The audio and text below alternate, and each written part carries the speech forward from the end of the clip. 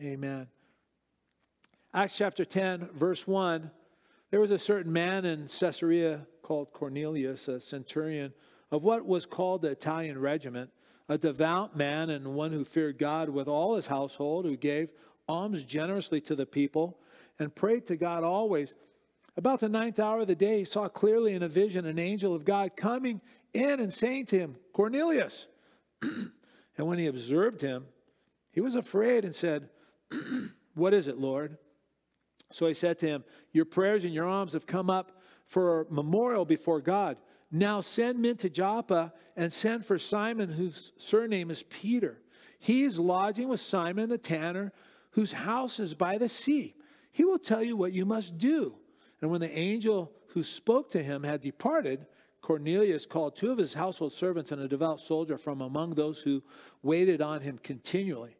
So when he had explained all these things to them, he sent them to Joppa. The next day, as they went on their journey and drew near the city, Peter went up on the housetop to pray about the 6th hour. Then he became very hungry and wanted to eat. But while they made ready, he fell into a trance and saw heaven open and an object like a great sheet bound by the 4 corners descending to him and let down to the earth. In it were all kinds of 4-footed animals of the earth, wild beasts, creeping things, and birds of the air. And a voice came to him, Rise, Peter, kill and eat. But Peter said, Not so, Lord, for I've never eaten anything unclean or common.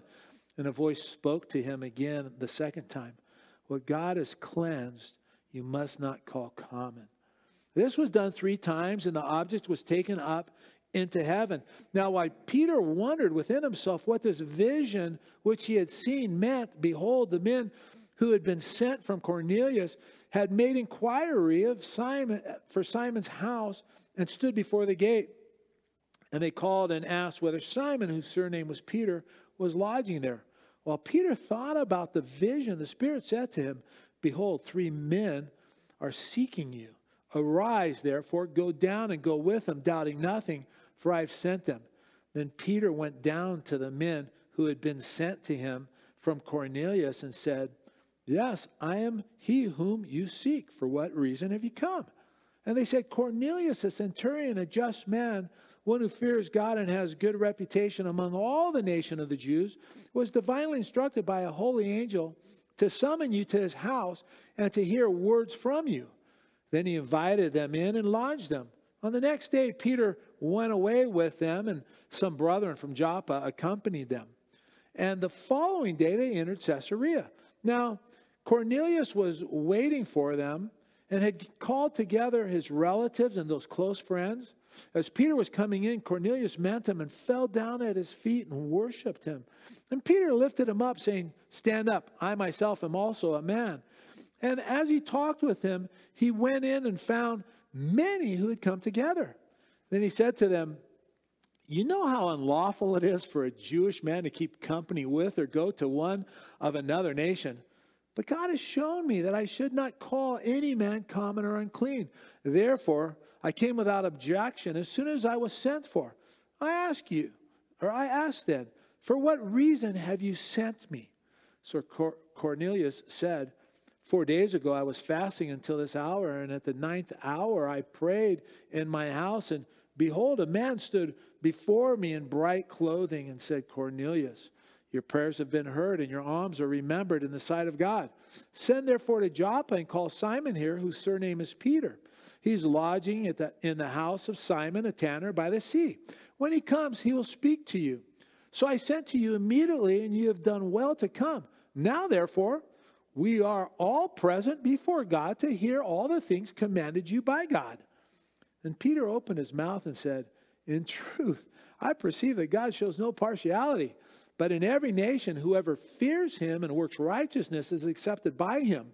The word which God sent to the children of Israel, preaching peace through Jesus Christ. He is Lord of all.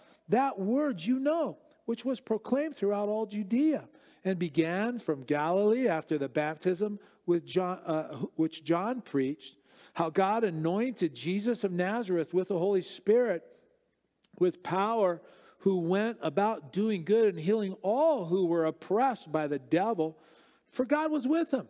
And we are witnesses of all things which he both did in the land of the Jews and in Jerusalem, whom they killed by hanging on a tree.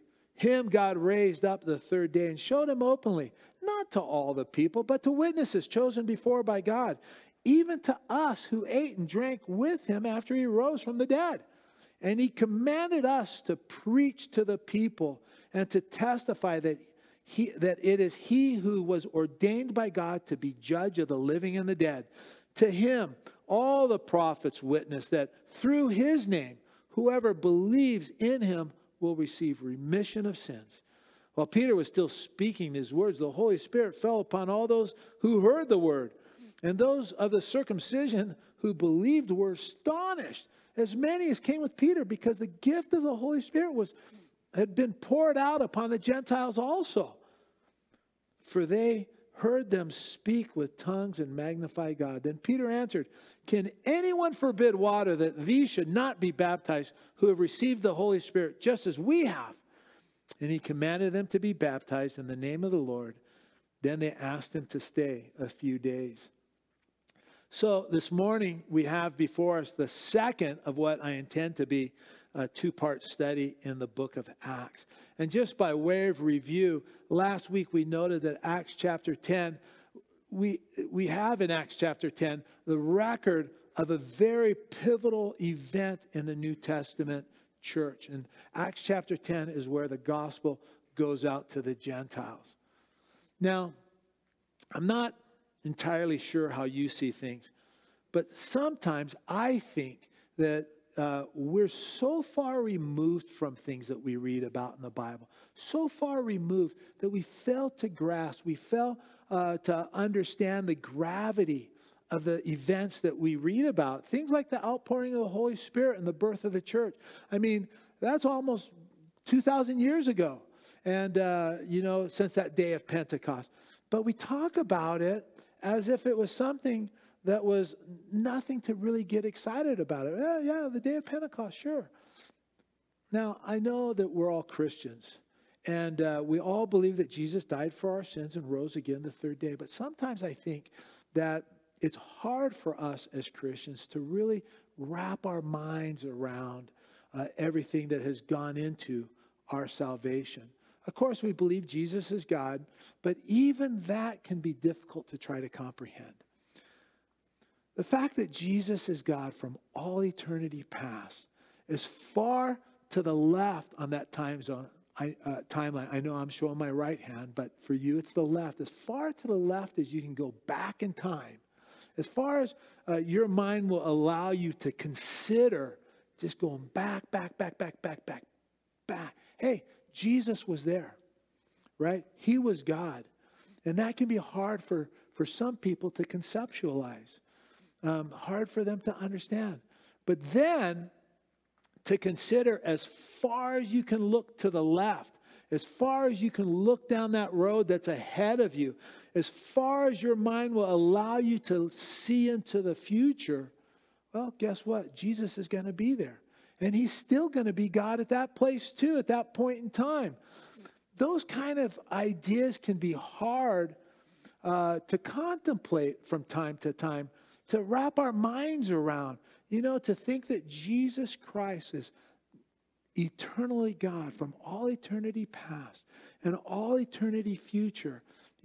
Then try to understand, okay, I'm finally beginning to grasp, not fully, but get a little bit of light on that, then to understand that he left, heaven. He left communion with the Father, communion with the Holy Spirit, to be born of a virgin, right? Talk about a tough one now to wrap your mind around. But that's the reality of the gospel. That's the reality. Jesus, the Son of God, God the Son, became a man and he dwelt among us. Right? He died on the cross, shedding his blood to wash us from our sins. And our faith in him, our faith in who he is, our faith in what he has done, it's through that faith that we're able to receive forgiveness for our sins. Those are all truths that we embrace. But I think that they're truths, even though that we embrace those truths, I think that they're truths that we don't fully understand, maybe. I know I don't fully understand all these truths entail, but even more so, sometimes I think that we don't fully understand the gospel going to the Gentiles. What was involved in that? The fact that Gentiles could be saved. I think it's more radical than what any of us can even begin to imagine, right? Just as we saw last week, God has had a plan from all eternity past that Gentiles would be saved. That's always been in God's playbook. That was always his plan from all eternity. And prior to the cross, hey, Gentiles were saved.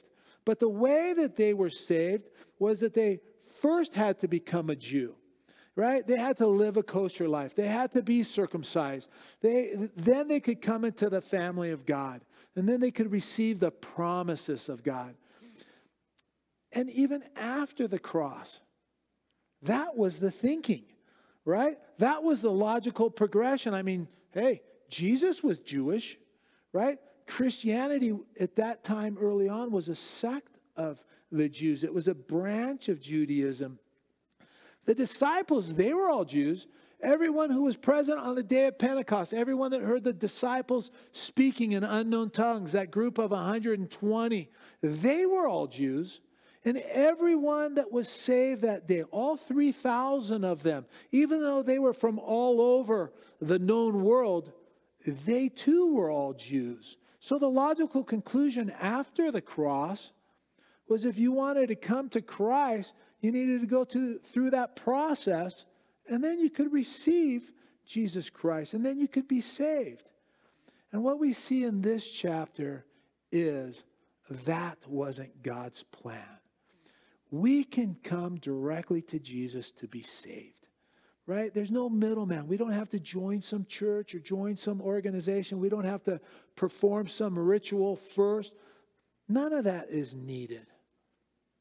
You know, I've shared it before, but, you know, I was saved in the middle of my apartment. You know, I met this girl. Her name was Tina. I thank God for Tina every day. And she kept telling me how much Jesus loved me, which was a novel thought that somebody cared about me. And then after hearing that for about 3 months, I literally got on my knees in the middle of my apartment, and I was broken. I was crying. Yeah, I was tired of living. I said, Lord, if that's true, if you really do love me, please show me. And come into my life. Fill me with your Holy Spirit. You know, if you'll do that, I'll give you my life. I just want to know you. And in the miracle of that moment, I was saved. I was forgiven. I was cleansed all my wrongdoing. And I became a new creation in Christ Jesus.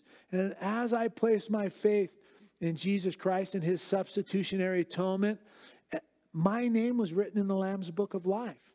You know, I didn't have to go anywhere. I didn't have to talk to anyone. I didn't have to become anything. I was saved. And I think we can often take these things for granted. But in reality, they're actually very radical. And again, for the early church, for this time in history we're reading about in Acts, for this time in history, the idea that a Gentile could be saved, that was a crazy, out of your mind, unthinkable thought. Just can't happen. Again, I don't think we fully understand how crazy these things are that we're reading about here in Acts chapter 10. God spoke through an angel to Cornelius saying, send for Peter. At the same time, you know, God speaks through a vision to Peter. Peter sees this sheet descending from heaven full of wild beasts, creeping things, birds of the air, all kinds of stuff. And he hears the Lord's voice saying, rise, Peter, kill and eat. And Peter says, not so, Lord. Man, I've never put anything unclean or common in my mouth. And the Lord said to Peter, what God has cleansed, You must not call common. Don't do it. Don't even dare to do it. And as Peter was wondering about what this vision meant, he's wondering in himself, what's going on? What's the Lord trying to tell me? What's it all mean? 2 servants and a Roman soldier whom Cornelius sent to retrieve Peter are right there standing at the door of the house he's staying in. And they tell Peter what had happened. Basically, they say, Cornelius has sent us to get you, to bring you to Caesarea so you could talk to him. And Peter lodges them that day and gets ready to go with them the next morning. And that's where we pick up the story now in verse 24. Verse 24 says, and the following day they entered Caesarea. Now Cornelius was waiting for them and had called together all his relatives and close friends. As you read through the Bible, every now and then, you run across these verses that are just nuggets, right? Cornelius was waiting for him. To me, that's worth underlining in your Bible. Think about it. What kind of faith did Cornelius have? He heard from the Lord saying, go send someone to Joppa to get Peter. And his friends could have said, who's Peter? I don't know. He's some Jewish guy, I guess. You think he's going to come? Don't forget, Cornelius, Joppa's a 2-day journey away, right? But Cornelius fully expects Peter to come. He's fully aware that Jews have no dealings with Gentiles. He knows that Jews aren't willing to come into a house of a Gentile. He knows all this, and yet he fully expects and he believes that God's up to something. We don't understand it, but what Cornelius expects to happen, Peter not only coming into house, he expects Peter to come into the house that he's filled with all kinds of Gentile friends and relatives. It's ridiculous. Cornelius, you've lost your mind, right? What do you mean you're going to send for this Jew named Peter and you expect him to come? You're insane. And again, not only did Cornelius expect Peter to come, in faith he fills his house with all of his friends and relatives. And again, I don't think we fully grasp the crazy faith that Cornelius had here and all that's going on. As I thought about this, my first thought was, Cornelius' faith puts me to shame. It really does. Let me ask you, what's your faith look like? What are you believing God for? I ask myself the question, Gary, what are you believing God for? What is it that if you shared it with your friends and family, maybe even other believers, what you're believing God for, it would make them say, what is it that would make them say, that's crazy talk? Don't be ridiculous, Gary. No. And again, I'd ask you, what are you believing God for? We certainly believe that God's a big God. I want to be the guy that thinks great things about God. And I want to be the guy that expects great things from God. I want to be the guy who's believing God for unimaginable things. I want to be the guy who's seeking God, asking him to open doors.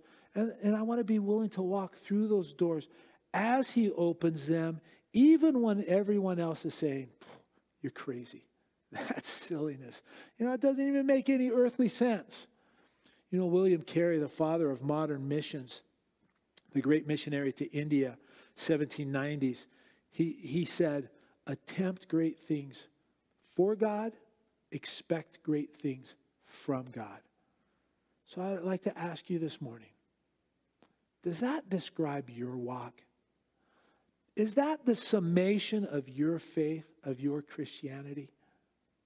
Philippians 2:12 says, therefore, my beloved, as you have always obeyed, not as in my presence only, but now much more in my absence, work out your own salvation with fear and trembling. Have you ever read that verse and thought, what the heck does that mean? I mean, Paul, what are you talking about? Work out my own salvation. Is salvation dependent on what I do? Well, obviously, that's not what the verse means. Salvation has nothing to do with anything that I do. You know, what a good boy I am. Helping little old ladies across the street doesn't make me righteous before God. Salvation is not of works. It's solely based on what Christ has done for us. Jesus said from the cross, it is finished. Tetelestai, paid in full, right? There's nothing that can be added to our salvation. So what did Paul mean when he said, work out your own salvation? Personally, I think it's interesting as we have this phrase in English, we use it, work out. And that's exactly what I think Paul's getting at. When we're to work out our salvation, when you work out, your muscles get bigger, they get stronger, and they become more defined, right? In a similar way, we're to work out our faith. We're to exercise our faith. Let's not be satisfied believing God for little things, right? Let's seek God. Let's believe him for big things. And then let that lead us to believe him for gigantic things, right? Which will inevitably lead us to believe him for unimaginable things. You know, that's what I think what Paul is encouraging us to do in that verse, is to work out our faith. You know, I think Scott prayed it when we met this morning, right? God's not done with any of us, right? He's not done with us. He has greater things he wants to accomplish in and through each one of us. Let's seek God and ask him to lead us into those things that he wants to work in and through us. And then let's let our faith grow, right? Let's take steps of faith as the Lord leads us, right? Let's take steps of faith in fear and trembling. We don't want to be flippant about our faith, right? We want to move forward in fear and trembling because our God is a holy God, right? He's a great God. He's a God that's above all things. He's a God that's worthy of all praise, not just our praise, all praise. You know, he's the Lord of lords and he's the King of kings. And I think that that's the attitude that we need to have when we come before God. Understanding who God is and that he's able, and even more than able, he desires to do exceedingly abundantly above anything that we ask or think. I believe that's the truth. Paul continues in Philippians 2:13, and he says, for. Now, for is a reason word. Most of the time when you read for in the Bible, it can also be translated because. Right? Paul says, work out your own salvation with fear and trembling because it is God who works in you both to will and to do for his good pleasure, right? We want to trust God for those big things. When we attempt, for the kingdom's sake, those things that others say are crazy, if we're walking in communion with the Lord, how do you know that it's not the Lord that's putting that thing into your heart, putting that idea into your heart? A lot of times the Lord is working in us to do his will. The Lord wants us to trust him, so he puts an idea in our heart, in our mind. And we go to prayer, we say, Lord, I want to trust you for that. I want to believe you for that.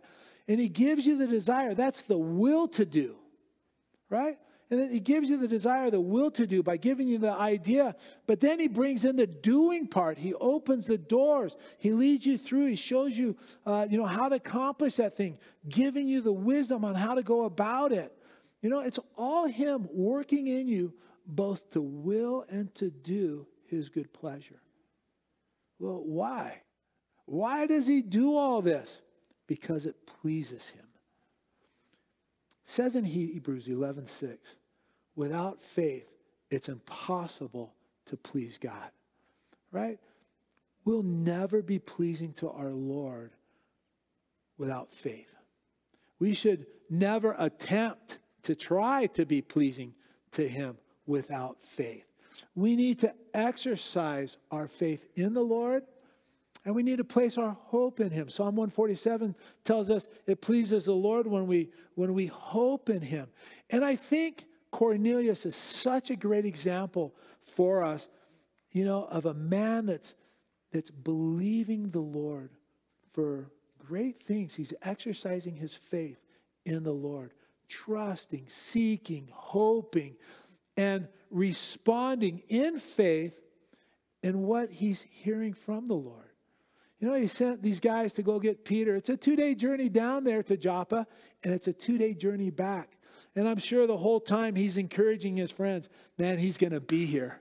He's going to be here anytime. He has this expectant faith. I wonder how many times we utter prayers with no expectation that those things would ever be answered by God. I confess, I've prayed prayers that in reality, man, I've prayed prayers with the opposite of expectant faith. I've offered many, many prayers that have been accompanied with doubt. And the challenge, not only for me, but I want to challenge us. I think it's the Spirit speaking to us this morning. Let's not be that way. Let's not be that way. Let's be a people who are attempting great things for God and expecting great things from God. Well, Cornelius has this great faith, and he calls all his friends and relatives together. Verse 25, as Peter was coming in, Cornelius met him and fell down at his feet and worshiped him.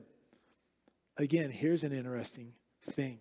Peter comes in, he goes into the Gentile house. Peter is beginning to understand that the idea that a Gentile could make a Jew unclean, he's beginning to understand that there's no biblical basis for that thought. It was just a custom, a tradition, just a belief. And it was contrary to what God had in mind. The Jews were to be the light of the world. They were to reach out to the world and be a witness of God's goodness and of his grace and of his mercy. Well, as we read here, Peter enters the house. Cornelius fell down, met him and fell down at his feet and worshiped him. And verse 26 says, Peter lifted him up and said, that's completely appropriate because I'm the first pope. Of course that's not what it said. And I'm just joking, right? I didn't even get a courtesy laugh. I don't mind telling you guys. There it is, a late coming courtesy laugh. But my point is, Peter's not the head of the church. That's my point, right?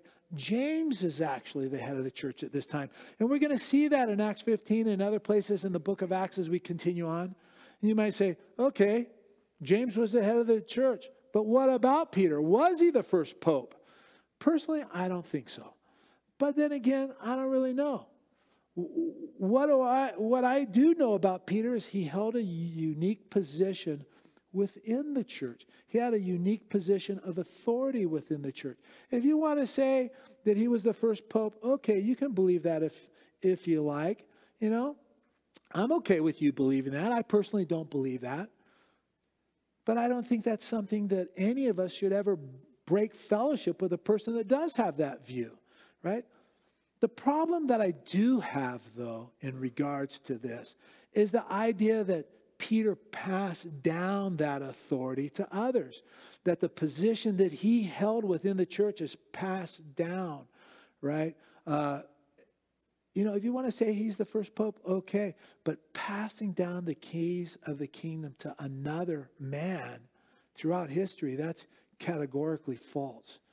Verse 25, as Peter was coming in, Cornelius met him, fell down at his feet and worshiped him. And Peter lifted him up, saying, stand up, I myself am also a man. Don't you just love seeing humility in men who hold respected positions? I mean, I think it is so special to witness that. I find it so funny the airs that people put on when they have achieved, some level of authority, some office, some position. You guys know I'm a doctor. I have postgraduate certifications and credentials that not many doctors actually possess. But I'm just Gary. That's the way I introduce myself to others. Hi, I'm Gary. I remember a time when I got hired to work in the clinic. hired by the Army to work in the clinic in Germany. You know, we were headed out to a briefing. It was one of my first days. We were headed out to a briefing, and I met this lady in the hallway, and she asked me what my name was because she knew that I was new. And I said, "Hi, my name's Gary. What's yours?" And she says, "I'm Dr. So-and-so." I said, "Oh, okay. All right. You know, I thought we were being friends. I didn't know we were using titles. And, you know, could I get a do-over, please?"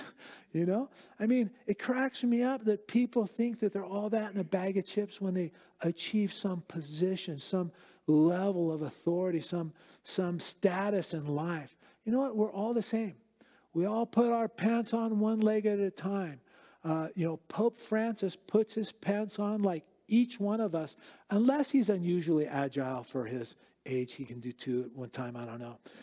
But the prayers of the Pope, right, they don't get to God any faster, right? And God doesn't give them any greater attention than he does our prayers. We're all men, right? We're all sinners saved by grace here. We're all the same. We're all the same.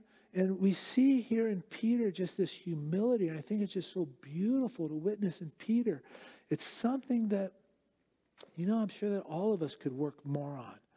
So what's happening here? You know, we see Cornelius falling down at Peter's feet and worshiping. What's happening? Well, I think what's happening is Cornelius, remember, has been seeking the Lord, right? And Peter, the one who God said, go and get, and when he comes, he's going to tell you everything that you need to do, right? Cornelius is just seeking to honor Peter here. It's an expression of honor. And yet, Peter is honoring Cornelius by walking 2 days to get to his house. Cornelius sent us to get you and take you to him, Peter. And Peter could have said, "Cornelius who? You know what? I'm an apostle. I'm a very busy guy. You know, if Cornelius wants to talk to me, he can walk 2 days and come see me." And you know what? Sadly, man, that's the attitude of a lot of people in the church. Many pastors in the church, that's kind of their attitude.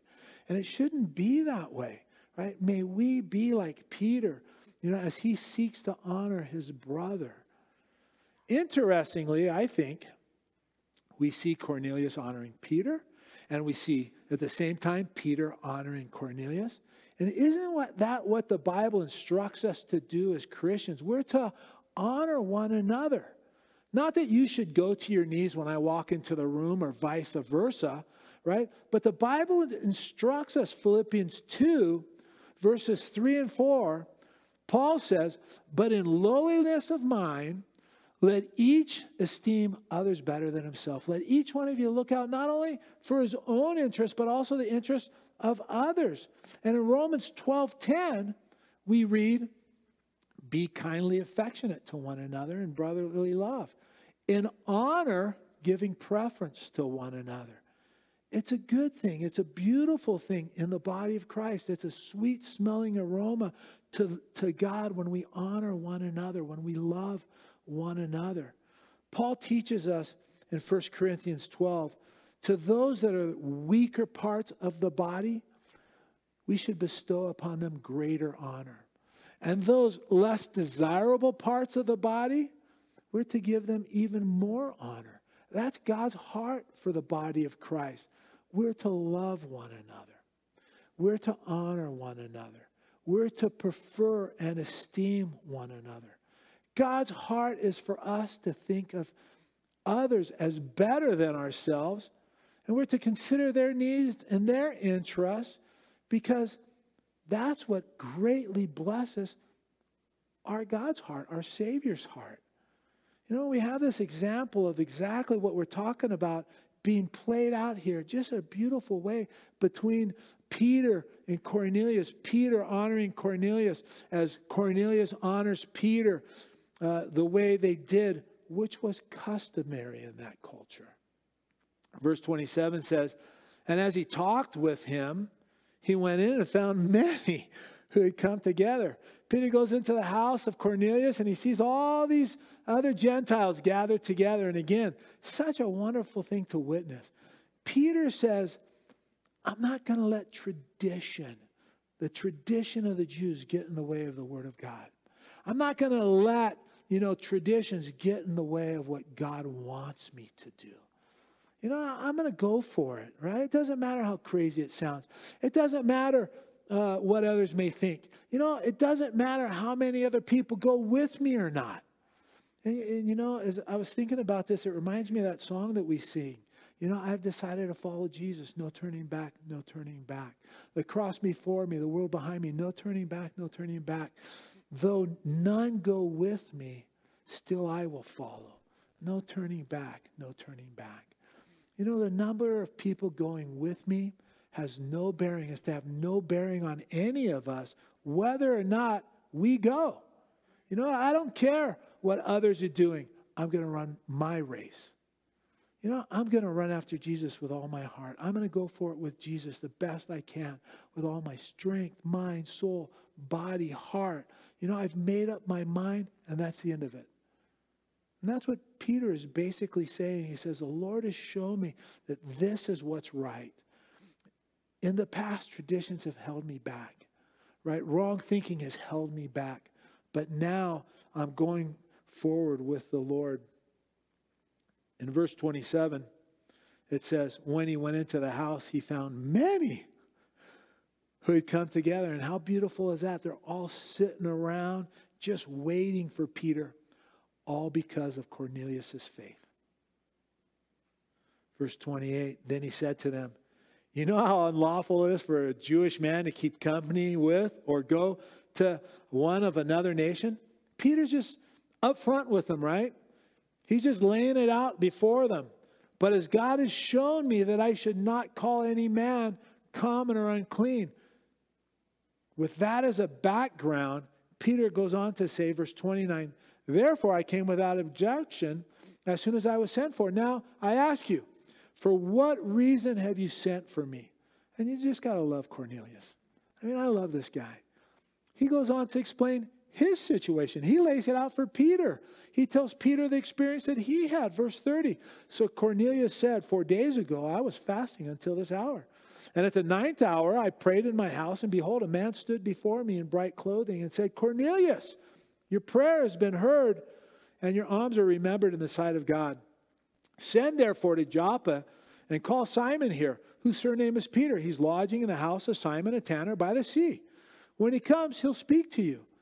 I find it so interesting that Cornelius just explains to Peter, hey, 4 days ago I was praying, right? And we shouldn't miss it. We shouldn't misunderstand. We shouldn't misunderstand what he's saying. He's not saying that he was praying, oh Lord, bless my day, bless the meal, bless mommy and daddy, give me good dreams, not bad dreams. Cornelius told Peter that he was praying and fasting. Fasting shows us the intensity of his prayers, right? He's pressing in because he wants with all of his heart to hear from the Lord. Now, here's something interesting to consider. Is Cornelius saved right now? The answer is no. He's not saved. He's not saved at this point. Wait a minute, Gary. I thought it says Proverbs 28, one who turns his ear away from hearing the law, even his prayer is an abomination. Yeah, that's certainly true. That's what God said. But the issue is if I have no intention whatsoever to listen to or respond to God in any area of my life, if I'm just praying, God, give me, God, bless me, and that's all I'm in it for, it's just me, I'm only interested in a one-sided relationship, the heck with God and whatever he wants, that prayer is an abomination to God, right? God is not going to honor or answer the prayer of those people, right? But the person who's honestly seeking the Lord, God is going to answer his prayer. The seeking Savior hears the prayers of the seeking heart. Cornelius is seeking God, but he's not just praying and hoping to hear from God. He's fasting. Again, it speaks to us regarding the intensity of his prayers. Have you ever fasted? I'm sure you have. Fasting and prayer should be a regular part of our Christianity. But have you ever fasted and prayed and a man in bright clothing didn't? stand by your bed? Have you ever fasted and prayed and didn't hear anything from the Lord? Have you ever fasted and prayed for a long time and the answer seemed to be nothing more than just silence? That's actually what I imagine happened with Cornelius. He fasted and prayed, and I bet you he did it for a long time, right? I'd be willing to bet almost anything that this was on his heart, this issue. It's on his heart for a long, long time. You know, a long time. You go ahead and put a number on it. Whatever number you think a long time is. However long you think he fasted and prayed. 30 days? 6 months? You know, maybe he fasted a meal a day for 6 months. You know, maybe he's fasting every meal for 20 days. I don't know. But I think if we would be honest, there comes a time we give into our flesh when it says, you know what, you're just wasting your time. Give it up. God's not going to answer you. I think that there's a little bit of our flesh that's more than willing to say, do you really believe that God is there? I mean, do you really believe that God is listening, much less interested in whatever it is that you're praying about? You know, come on, your prayers are going up, hitting the ceiling, and bouncing right back to earth. You know, I confess. My flesh has told me that. I've been there before. But here's the thing we need to see about Cornelius. Cornelius is given to us as an example. What if Cornelius quit praying the day before his prayer was answered? What would have happened then? Well, he never would have experienced salvation. He would have remained unsaved. What if he quit a week before? Right? He would not experience any of the things that we're going to read about in this story. Right? He never would have experienced salvation. He never would have experienced the weight of his sins being lifted off of him. He never would have experienced being filled with the Holy Spirit to overflowing, where he's speaking in unknown tongues, praising God. Remember, Jesus told the parable in Luke 18, saying that men ought to pray and not lose heart. It's one of my favorite parables. It's a parable of this lady. She goes to an unjust judge asking for justice, and the judge keeps putting her off. Finally, the judge says within himself, you know, even though I don't fear God and man, yet because this widow troubles me, I'm gonna avenge her, lest she keep coming and wear me out.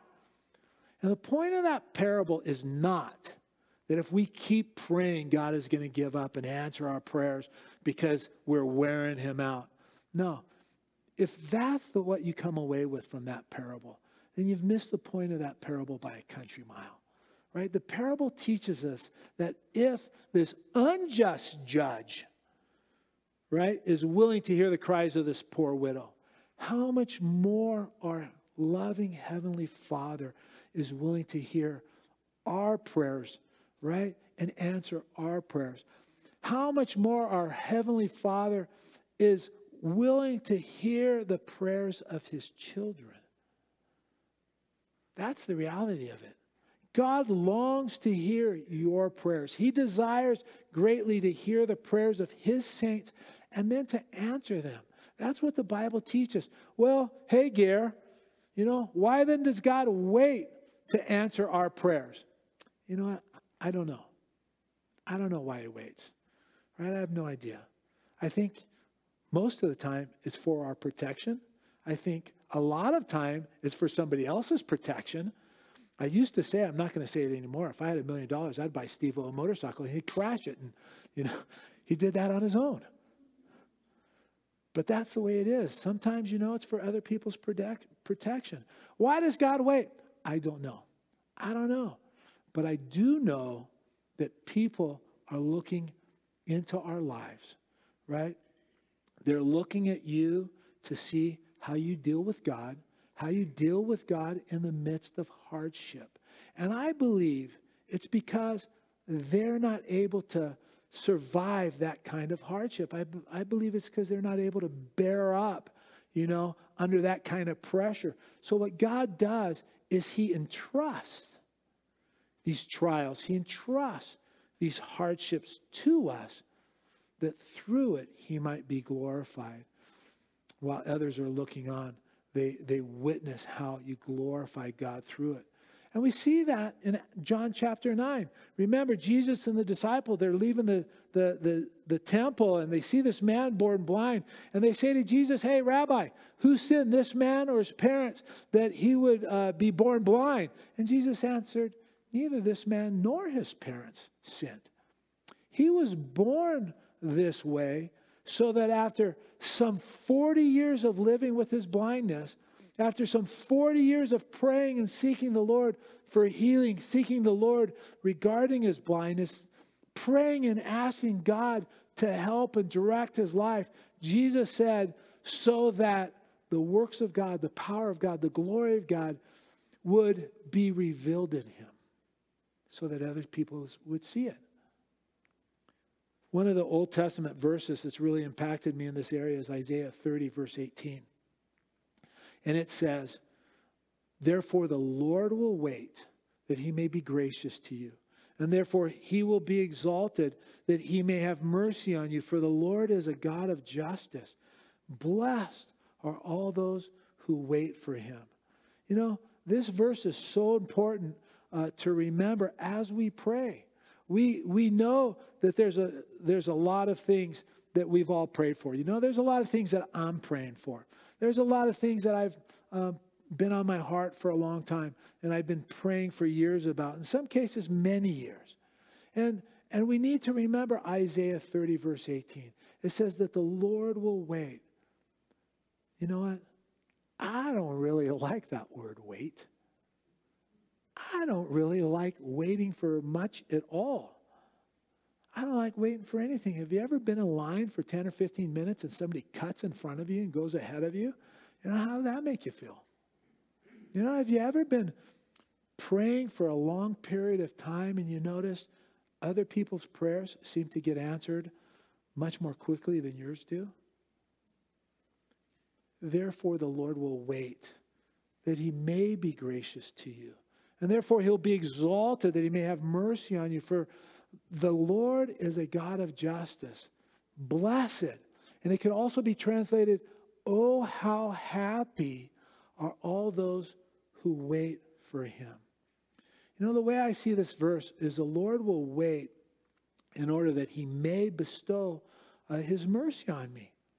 You know, there have been times that Tina and I have gone through financial difficulties. You know, I know you've been there. You know what it's like. But let's say you're struggling financially and you just get hit with this bill that, you know, it was unexpected, right? And you don't have the money for it. So you pray, you say, oh, Lord, you see the need, Lord. Would you provide for us, please? Right? And just then, after you get done praying, you go out to the mailbox.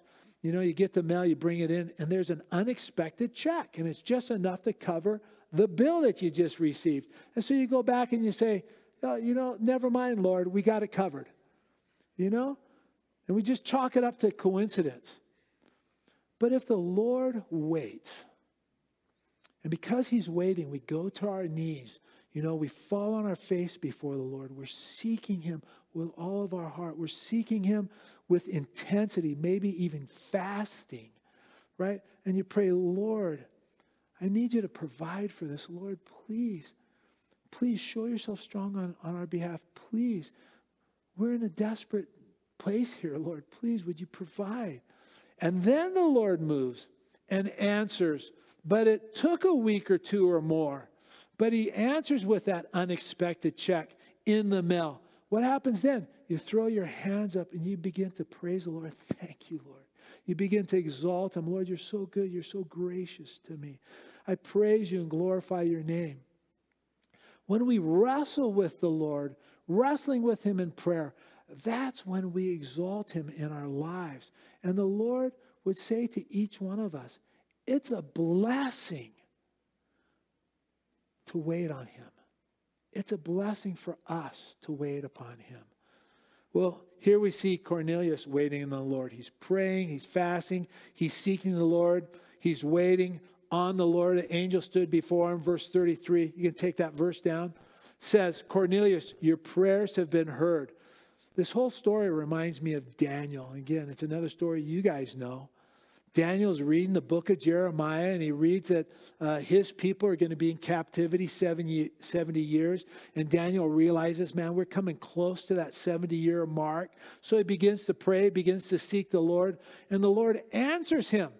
But it took 21 days. It took 3 long weeks. And remember what the angel said to Daniel? He said, as soon as you started praying, Daniel, I was sent. I was sent to you. But he had to fight, right, with demonic forces, which delayed his coming. We can't forget that there's spiritual warfare going on all around us in the unseen realms. The Bible says that the battle isn't with flesh and blood. It's against principalities, it's against powers, against rulers of the darkness of this age, against spiritual hosts of wickedness in heavenly places. You know, the angel says to Cornelius, your prayers have been heard. And he says, your alms are remembered in the sight of God. Are they remembered because God forgot them? No, God doesn't forget anything. He never loses his keys, his car keys, his house keys. That's just Bible speak for God knows what's going on. He sees all that you've done. He sees all of your heart. In verse 32, he said, send therefore to Joppa and call Simon here, whose surname is Peter. He's lodging in the house of Simon, a tanner, by the sea. When he comes, he'll speak to you. So I sent to you immediately, and you've done well to come. Now, therefore, we're all present before God to hear all the things that God has commanded you. Man, Cornelius has such a sweet, sweet attitude about him. I mean, I just love this guy. His attitude is, teach us. Just open up and pour it in. Teach us. We're here. We're listening. We're committed to obeying all that God has for us. I mean, I tell you what. That attitude is a preacher's dream. I tell you. You know, years ago, I was invited to go to Cuba and teach in a remote village. And it was explained to me, we would fly into Havana. We would drive as far as we could. And then we would, get on donkeys. And we'd travel 3-4 days on donkeys until we arrived at this village. And, I was so excited about this invitation. I was all in. And then they told me what to expect too. One, you got to bring a white shirt, long sleeve white shirt. That's what preachers wear. And you know what? We're going to teach for 3 or 4 hours. Then we're going to take a break. And because the people are so poor, what they would do is they would tithe food. And after the teaching, the morning teaching, they'd get together and they'd make this huge meal and everyone would eat. And then the teaching would resume for another 4 to 6 hours. And if that teaching didn't go well into the night, people would be disappointed, right? What a contrast that is to the church in America. I'm not talking about you guys. But you know what? I tell you what, I see people starting to fidget around 35, 40-minute mark. And the pressure's on. I got to get moving, right? I've gone places that if I taught just an hour, they'd say to me, for real? Is that it? That's all you got for us? Sadly, in the church, it seems like there's just sermonettes for Christianettes. Little sermons for little believers. It's a preacher's dream to teach people who are hungering and thirsting for the Word of God. But that fire, that hunger and thirst for the Word of God, it doesn't seem to be present in the Western churches today. But that's not what's going on here. Cornelius has gathered together all his family and friends, right? And they're there ready to be taught. They've come with an expectation to hear from God. Now, as I said in the beginning, I intended this to be a 2-part series, but we're going to stop here. We're going to end it here. We'll have another part, Lord willing, next week. But what are the takeaways from these lessons of faith from Cornelius? What are the takeaways? Well, first, I think, let's exercise faith in the Lord. Let's not be satisfied with believing God for little things. Let's believe God for great things, right? Let's be willing to step out in faith that the Lord is leading, even when others are questioning the wisdom of taking that step. Let's trust God for great things, and let's expect God to do great things that are exceedingly abundantly above all that we could ask or begin to imagine. Secondly, let's seek to honor and love one another. Let's esteem one another highly. Let's prefer one another, putting the needs of others before our own. Thirdly, let's make seeking the Lord with prayer, fasting, and intensity part of our Christianity, part of our everyday Christianity. I'm not saying fast every day, but you know what? Hey, really get with the Lord, press in, and just seek his heart. Fourth, let's be willing to wait on him without giving up, no matter how long it takes. I know that's a hard one. I really do. But the Lord says the result is great blessing and happiness in our lives. And fifth, let's come to church. Let's come to Bible study. Let's come before the Lord in our daily devotions, right? With a hunger and a thirst to be taught by him, with an expectation to hear his voice, an expectation to receive from him with a predetermined obedience to him. I think if we incorporate these lessons of faith that we see in Cornelius' life, if we incorporate these things into our daily walks, not only is it going to result in untold blessing in our lives, but it will bring great pleasure and blessing to the heart of our Heavenly Father, right? As well as to the heart of our dear Savior, Jesus Christ. Faith pleases God, and our hope placed in him blesses his heart to a great extent. Let's pray. Lord, we do thank you for these lessons. And Lord, for me this week, they've spoken to me, they've challenged me. Lord, this is the type of man I want to be. Lord, work these things in me. At times I think it's impossible. Lord, work these things in me. Work these things in us. At times I think that's impossible. Lord, we're all in different places, but Lord, give us a hunger. Give us a thirst. Help us to be willing to exercise faith. Help us to be willing to go when no one else is going. Help us be willing to speak when no one else is speaking. Help us to be willing to glorify you when everyone else is turned away from you.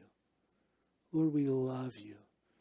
Lord, we recognize as the days get darker, as we approach your return, these things are going to be harder and harder for us to incorporate in our lives.